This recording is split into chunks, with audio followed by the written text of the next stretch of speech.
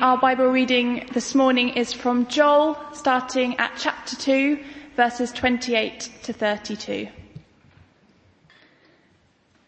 The day of the Lord. And afterwards I will pour out my spirit on all people. Your sons and daughters will prophesy. Your old men will dream dreams. Your young men will see visions. Even on my servants, both men and women. I will pour out my spirit in those days. I will show wonders in the heavens and on the earth, blood and fire and billows of smoke. The sun will be turned to darkness and the moon to blood before the coming of the great and dreadful day of the Lord. And everyone who calls on the name of the Lord will be saved. For on Mount Zion and in Jerusalem there will be deliverance, as the Lord has said, even among the survivors whom the Lord calls. Thank you, Abby, and let's pray together. Father, we pray that you might be our teacher this morning. Help us to rightly understand your word. And please help us to live this out in our lives, we pray, for Jesus' sake. Amen. Just as we begin, I want to show you something. This is my grandfather's barometer. It's well over 100 years old, and the reason, I mean, these days you have a barometer which is just this bit, an aneroid barometer, don't you? But this one has a column of mercury. If you open up the back, you can see the mercury. So please don't tip it over, because we'll have mercury over the carpet here, because it'll come out the top of the column that's in it. And the idea is that when the pressure rises, the mercury goes up, and the needle here goes around to tell you what's going on. And it's lovely. We ought to get it just cleaned up a bit and put it on the wall or something at some point. But anyway, please don't knock it over. It's just a little bit. Oops. Don't knock it over, Philip. Now, why have I told you that? Well, this morning we are looking at probably what is a very familiar passage, because it's Joel chapter 2. It's quoted by the Apostle Peter on the day of Pentecost in Acts chapter 2. And when he's there, as he speaks, he says, well, Joel was talking about today, on the day of Pentecost, when the Spirit was given. But I want to step back and get a bigger picture of this, really, because what it's saying is, in Joel chapter 2, there will come a day when the mercury is rising, when the pressure is rising, or if you like, when the temperature is rising, the spiritual temperature is rising.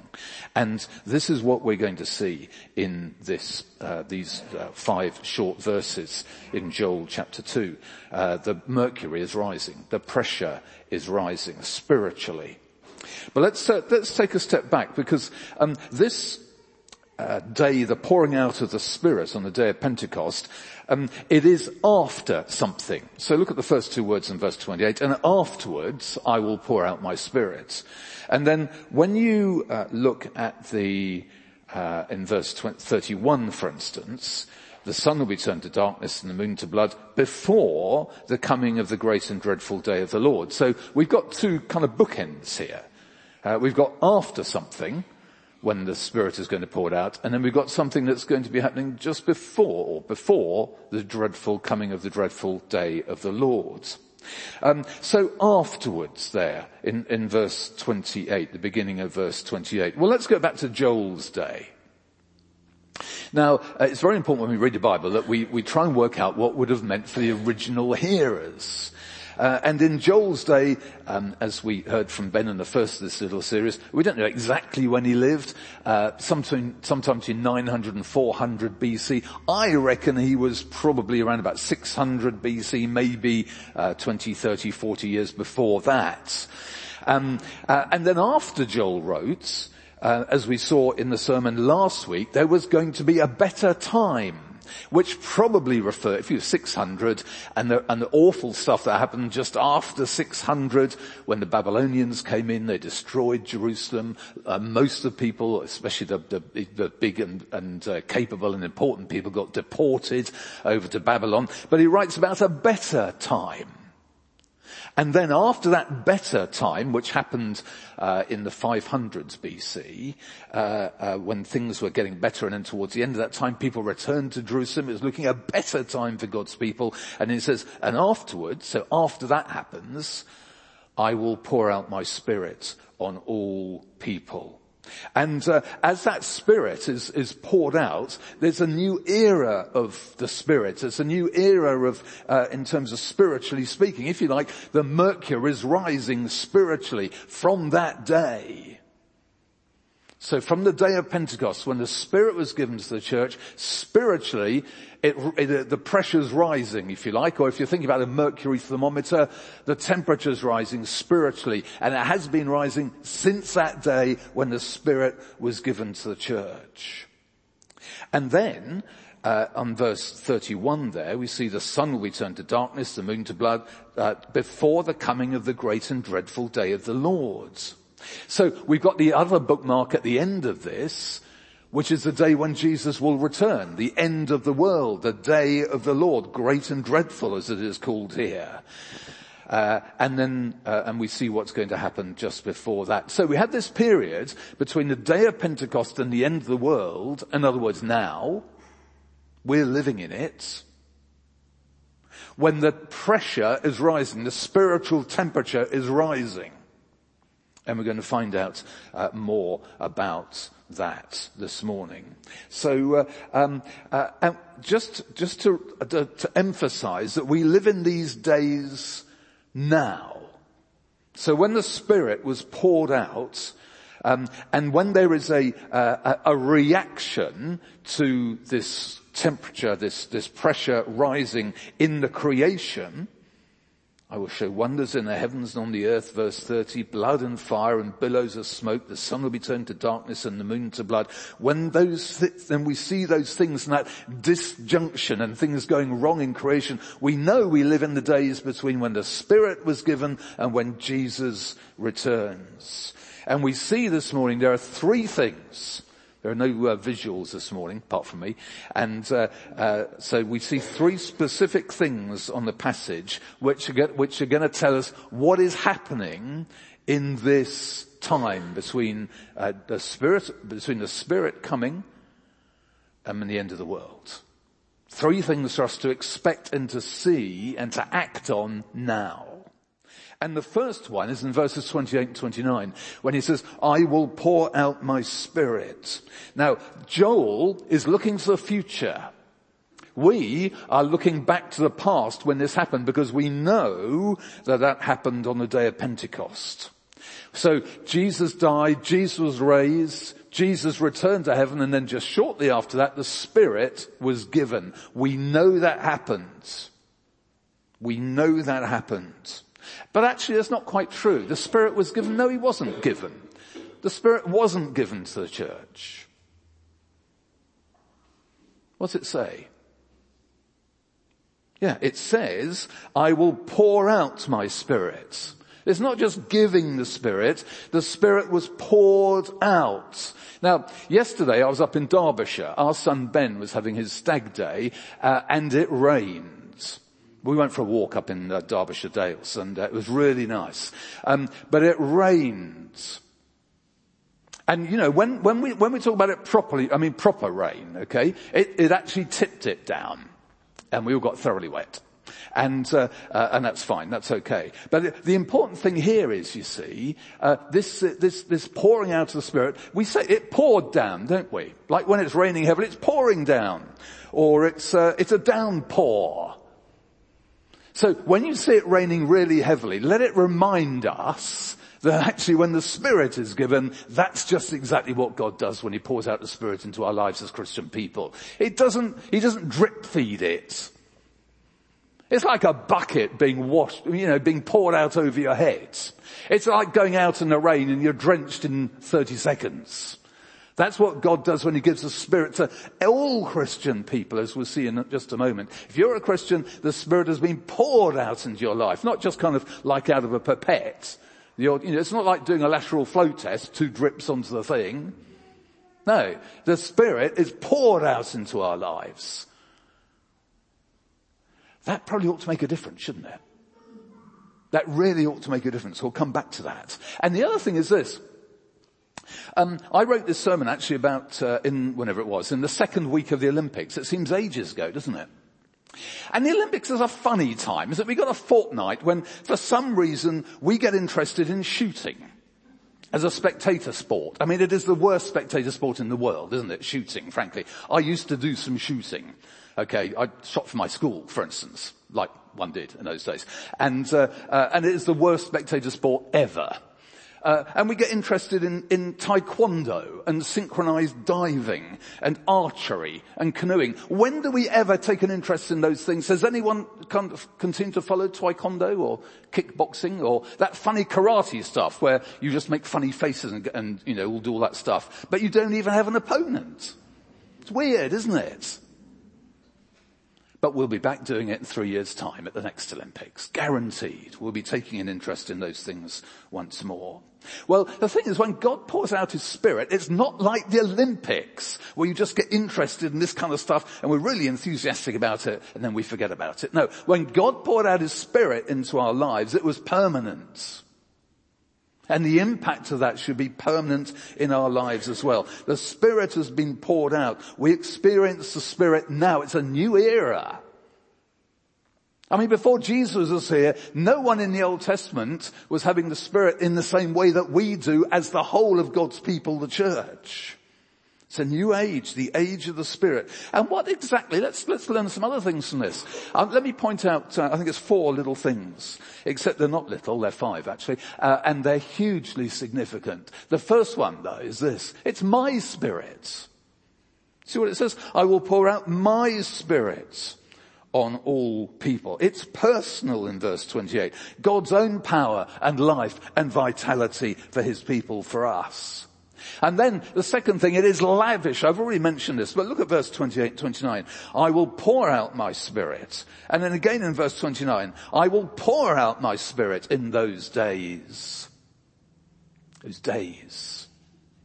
So the day when you became a Christian, the Holy Spirit was poured into your life. We're filled with the Spirit, poured. The Spirit is repeatedly poured into us as we follow Jesus and as we grow with him. Exuberant. It almost feels, it would be wrong to say wasteful, but it almost feels that way in some ways. And as this downpour of the Spirit into our lives. That's what it's like. God poured his Spirit into our lives generously, filling his people with the Spirit of God. It's also selective. Now, it says here, I will pour out my Spirit on all people. But it's not, that's not exactly, and you're probably thinking, well, everyone in the whole world then, since the day of Pentecost. But it's clearly not the case, because it says here, even in the same verse, your sons and daughters will prophesy. You look in chapter 3, as we will next week, it's abundantly clear that the Holy Spirit is only for God's people. You look at the rest of the Bible, and it says the Holy Spirit is poured into the lives of God's people. So all people who are God's is actually what it is meaning. So it is selective in that way. This is God's people having the Spirit poured into our lives. And the fourth thing here, so it's personal, it's lavish, it's selective, but also amongst God's people it's indiscriminate. So it's sons and daughters. So it is young men and old men. So it is servants, both men and women. All discrimination on the basis of age, of gender, of status, all discrimination in God's people is removed because every member of God's family has the Spirit. And it is spiritual. It may seem slightly silly to say the Spirit is spiritual, but that's important to say because he talks here about dreams and visions and prophecy and so on. And this is God the Father, God the Son, God the Holy Spirit communicating with God's people through the Spirit into our lives so that we may grow in the knowledge of God, so that we may grow in the love of God, so that there may be a growth in the number of people knowing God, because the day of Pentecost was at the end of the day an evangelistic day, wasn't it? I'm a bit concerned, actually, after our small group a little while back. I suddenly realised, perhaps at the end of it, as we'd shared things to pray for, that all the things that we'd shared and we'd prayed for one another, they were all physical things, ailments, and so on. Now, there's nothing wrong with praying for things like that, of course. But I just thought, but we've got to pray for the spiritual stuff as well, haven't we? What about, actually, Lord, we've got this stuff going on. Please help us to be faithful to you and to keep on spending time with you, even though we've got, all these hospital appointments or whatever it is going on and so on. And please, Lord, may there be people in our lives who are impacted by the fact that we have the Spirit and who can come to know you as well, all those things. Remember that the Holy Spirit was poured out to promote spiritual growth. And sometimes there's rubbish and difficult and hard things that happen. But actually the really significant stuff is that we grow spiritually through the hard times, through the illness, through the disease or whatever it would be. And that we could get to know the Lord better and serve him in those tough times. So what's happening before the day of the Lord? Well, the mercury is rising, or if you like, the spiritual temperature is rising. It has been rising since the day of Pentecost. The Holy Spirit's been poured into our lives when we became Christians, every single one of us. And there is a spiritual reality at the heart of our lives. And just think of this. Ever since the day of Pentecost, we're in a new era. Temperature's rising. The mercury's rising. Ever since that day, there have been millions of Christian people down history with the Holy Spirit poured into their lives, walking this earth. And that should be making a huge difference spiritually to this world. Who knows what this world would be like if that hadn't happened? And who knows what this world would be like if we all walked according to the Spirit and kept in step with the Spirit who has been poured into our lives. And we should be, shouldn't we? Christian people together in this city should be making a huge difference in our city, in our country, in our world. And how should we respond? Maybe we should be people who will repent, because to be honest, our Christian life hasn't been what it could be. What it might be, what it should be. And we're not living as if the Spirit had been poured into our lives and surely therefore making a difference. Maybe it's a matter of rejoicing. We'd want to rejoice more that actually God has given us of his Spirit poured into our lives on that day we made that commitment. Maybe we might need to quietly start over. I'm just going to suggest at the end of this, we just have a few moments quiet to respond to our Lord God. So what's happening before the day of the Lord? The end of the world. The temperature spiritually is rising. I will pour out my Spirit, and God has, into our lives. May that be making the difference that God intended. Second, I will show wonders. And that's verses 30 and 31. I will show wonders in the heavens and on the earth. Blood and fire and billows of smoke. The sun will be turned to darkness and the moon to blood before the coming of the great and dreadful day of the Lord. There was a Sunday morning, and there was a pastor who was preaching in his church in the town of Forest, Ohio. And he was a visiting preacher, actually, and he kept on preaching, and then in his sermon he just kept on asking God what else he needed to say and asking God for a sign. And as he preached, the church was hit by lightning. There was a thunderstorm and the church was hit by lightning. And actually, the pastor had one of these roving mic like this one here. And the lightning went through the system and it ended up in this. And he got a big shock. He was okay, but he got a big shock through the PA system. And then he was okay. It was all right. And then about 20 minutes later, the church was on fire. The lightning had caught fire to the church, and so they evacuated, and everyone was fine. And they called the fire brigade. And a little later on, and it was the local fire chief who had been called with his team. He was interviewed by the local paper, and all he could say was this: "It was kind of interesting." It was kind of interesting. Well, when God sends signs and wonders to this world, they're not just kind of interesting. There's a real purpose for them. It's a sit up and take notice moment, isn't it? It's not just, oh, that was interesting. What next? No. This is serious. So the wonders in the heavens and on the earth, the sun will be turned to darkness and the moon to blood. We're supposed to take notice. But then when it says here, it's before the coming of the great and dreadful day of the Lord. So when's that going to be? Well, the word before can be used in two ways, can't it? So here's one of them. I am standing before you today. Here's the other one.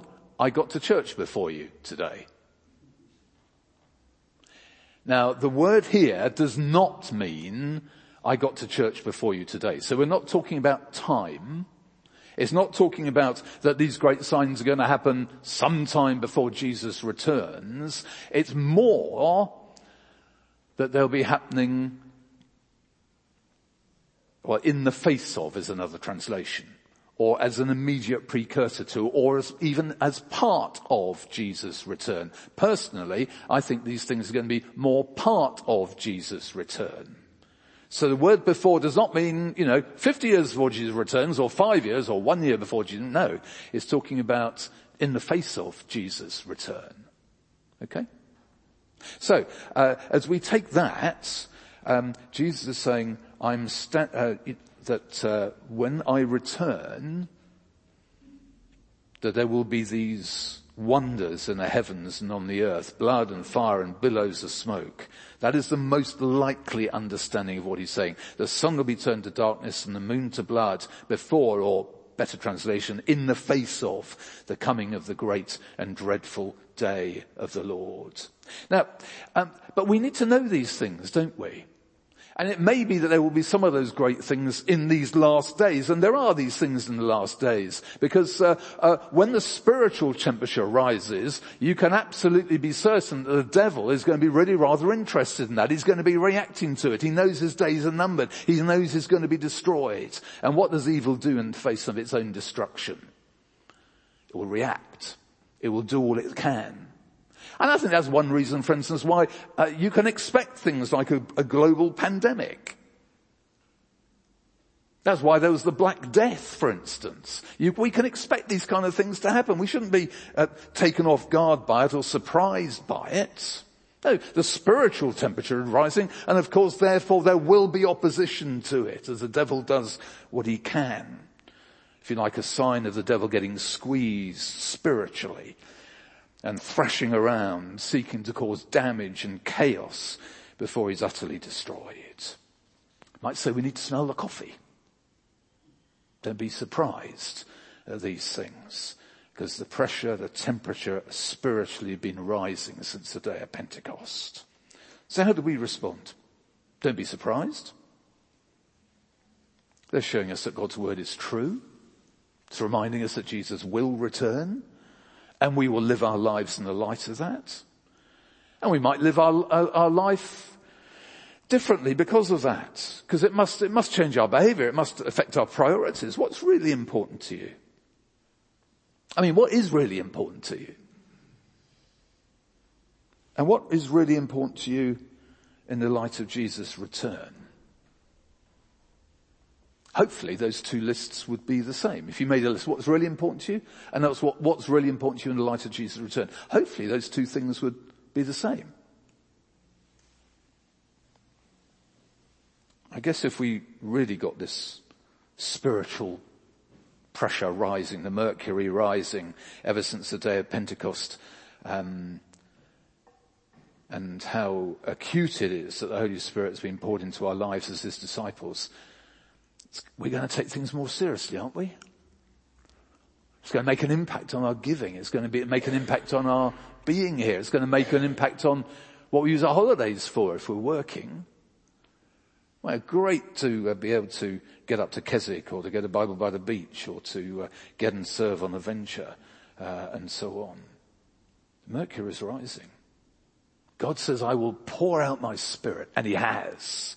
And we know it, and we live in the days of the Spirit. And then second, I will show wonders. And the third thing here, I'll save people.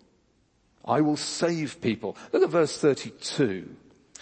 And everyone who calls on the name of the Lord will be saved. For on Mount Zion and in Jerusalem there will be deliverance, as the Lord has said, even among the survivors whom the Lord calls. You see, there are two lots of calling going on. So on the one hand, there's those whom the Lord calls, and then there are those who call on the Lord. And I think the best way to understand that is the Lord calls, and when the Lord calls you, you call on the Lord. I think that's a biblical way of understanding that. And we need to remember Joel wrote this a long time ago. What would it have meant for the original hearers? When he said, for on Mount Zion in Jerusalem there will be deliverance.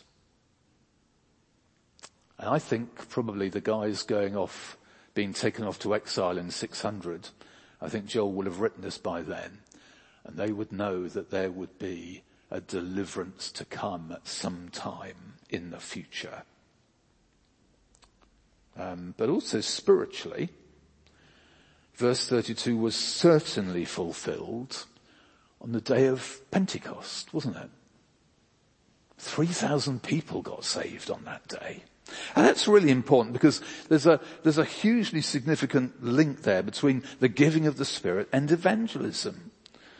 Because on the day of Pentecost, the biggest thing was the evangelism in terms of the result, wasn't it? The biggest immediate result. A lot of people got saved. The last days have begun. The gospel's going out with power and conviction because the Spirit and people are getting saved. Leslie Newbegin said, to experience God's salvation is not simply a matter of illumination, it's a matter of regeneration. It's not just new seeing, but new being. So verse 32 should give us great confidence.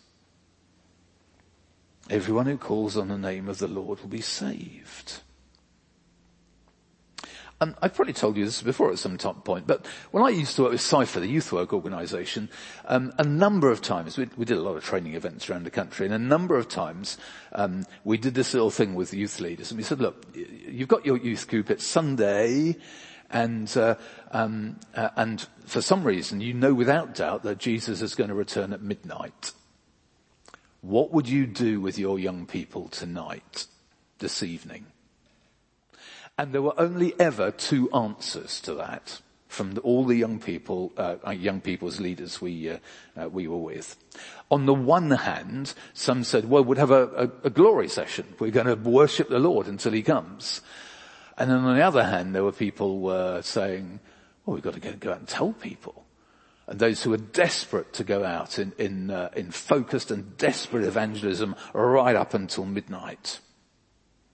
Personally, I think that the folks on this side, in the evangelism side, were the ones that I would want to side with. Certainly from Joel, that's what you want to say. Everyone who calls on the name of the Lord will be saved. So let's get out there and encourage people to call on the name of the Lord. The mercury is rising in these last days. Jesus' first coming, and then his second coming. And in between the two, the mercury has risen because of the giving of the Spirit. And the pressure has risen too because of the reaction of the devil to that in these things that we see in our world. And God says, I will save people. Those who the Lord calls will call upon the Lord and will be saved. So we've got the opportunities. Early part of next year, we have this A Passion for Life in the month before Easter. A national evangelistic initiative we're getting involved with. More about this this coming autumn time as we help and encourage people with that. But why wait till then? Jesus might return before next March when we'll be getting going on it. Why wait till then? We can invite people on Sunday. We need to get going with more Alpha or Christianity Explored courses and be encouraging people to come along and so on. Let's do that. Robin Williams, the actor, is probably best known for starring as the English teacher in the film Dead Poets Society, in which he revitalises the pupils' love of English. And his repeated phrase, Carpe diem, seize the day. And ever since the day of Pentecost, with the Spirit having been given, the mercury is rising. Let's seize the day too. Let's be quiet. Let me pray, and then we'll be quiet for a few moments, and then back to Chris.